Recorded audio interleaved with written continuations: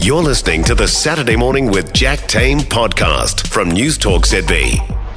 If you're looking for something good to read this weekend, our book reviewer Catherine Raynes has two of her recommendations for us. Kia ora.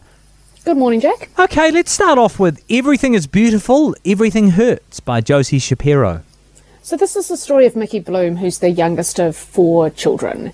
And her mother Bonnie obviously has a lot on her plate with her 3 older children. And Mickey's really struggling academically. She has dyslexia and she feels like she doesn't fit in anywhere. And her dad, Teddy, who's really around, her and mum are divorced and he now lives in Auckland with his new wife. And he's a journalist and he's desperate for Mickey to love literature, or all his children to love literature and reading. And Mickey very clearly does not, and it has created this divide between them. But what she's really good at is running. And she plays every trick in the book to get into the local running club where she feels that she will succeed. And so she does all sorts of things to get there. And when she succeeds, she ends up beating kids in her field and her life begins to change in these dreams. And she's spotted by a trainer and she ends up in Auckland and determined, she's determined she wants to be an Olympian, and she has developed this real obsession with running. But it also takes a toll. She's weighed and measured and pushed to the brink. And even though she's winning, you can see the immense emotional and psychological pressure that this is starting to take. And the novel flips between her childhood and her early years into adulthood.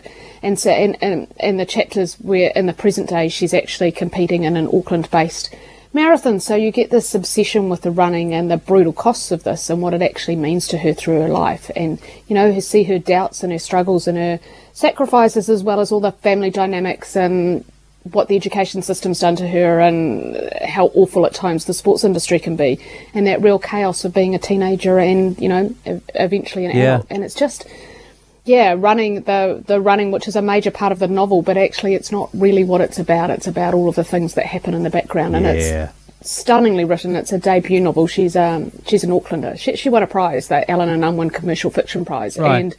And it's a stunning book. It's really well done, and I loved the story. Oh, nice. Very that sounds great. Stays in your mind after you finish reading it. Oh, that's the best. Right, okay. So that's Everything is Beautiful, Everything Hurts by Josie Shapiro. Next up, The Forgotten Girls by Monica Potts.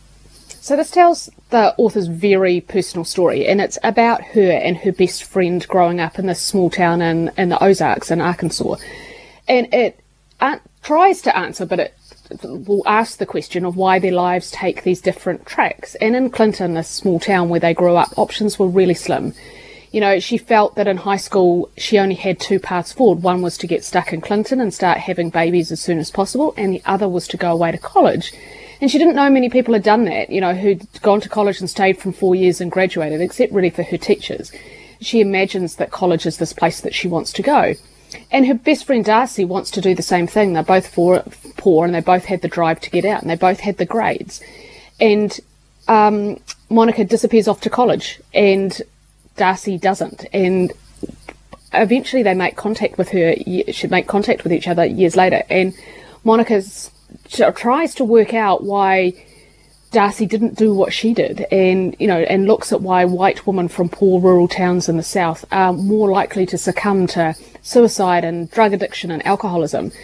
And you read a lot about Darcy's life, and she ends up spiralling through addiction and prison and homelessness. And Darcy's a full part of the story. It's written with her knowledge and uses her diaries and all sorts of things. And Monica's actually a journalist, and as a friend, she just keeps asking these questions, and you get this really personal story about, that lack of opportunities and parenting and lack of expectations. And so really interesting dynamic between being a memoir and a social commentary and part history and the author's own experiences and those of her friends and her neighbours. And it just tells a really, it has a really interesting look at that rural, impoverished Bible Belt America, and really fascinating story because she's talking about her life and her best friend's life and how they, for really small reasons, actually, they end up going in very, very different paths. Small reasons, but they accumulate in these massive, meaningful ways in their lives. Cool. That sounds really good as well. So that's The Forgotten Girls by Monica Potts. Catherine's first book was Everything is Beautiful, Everything Hurts by Josie Shapiro. For more from Saturday Morning with Jack Tame, listen live to News Talk ZB from 9 a.m. Saturday or follow the podcast on iHeartRadio.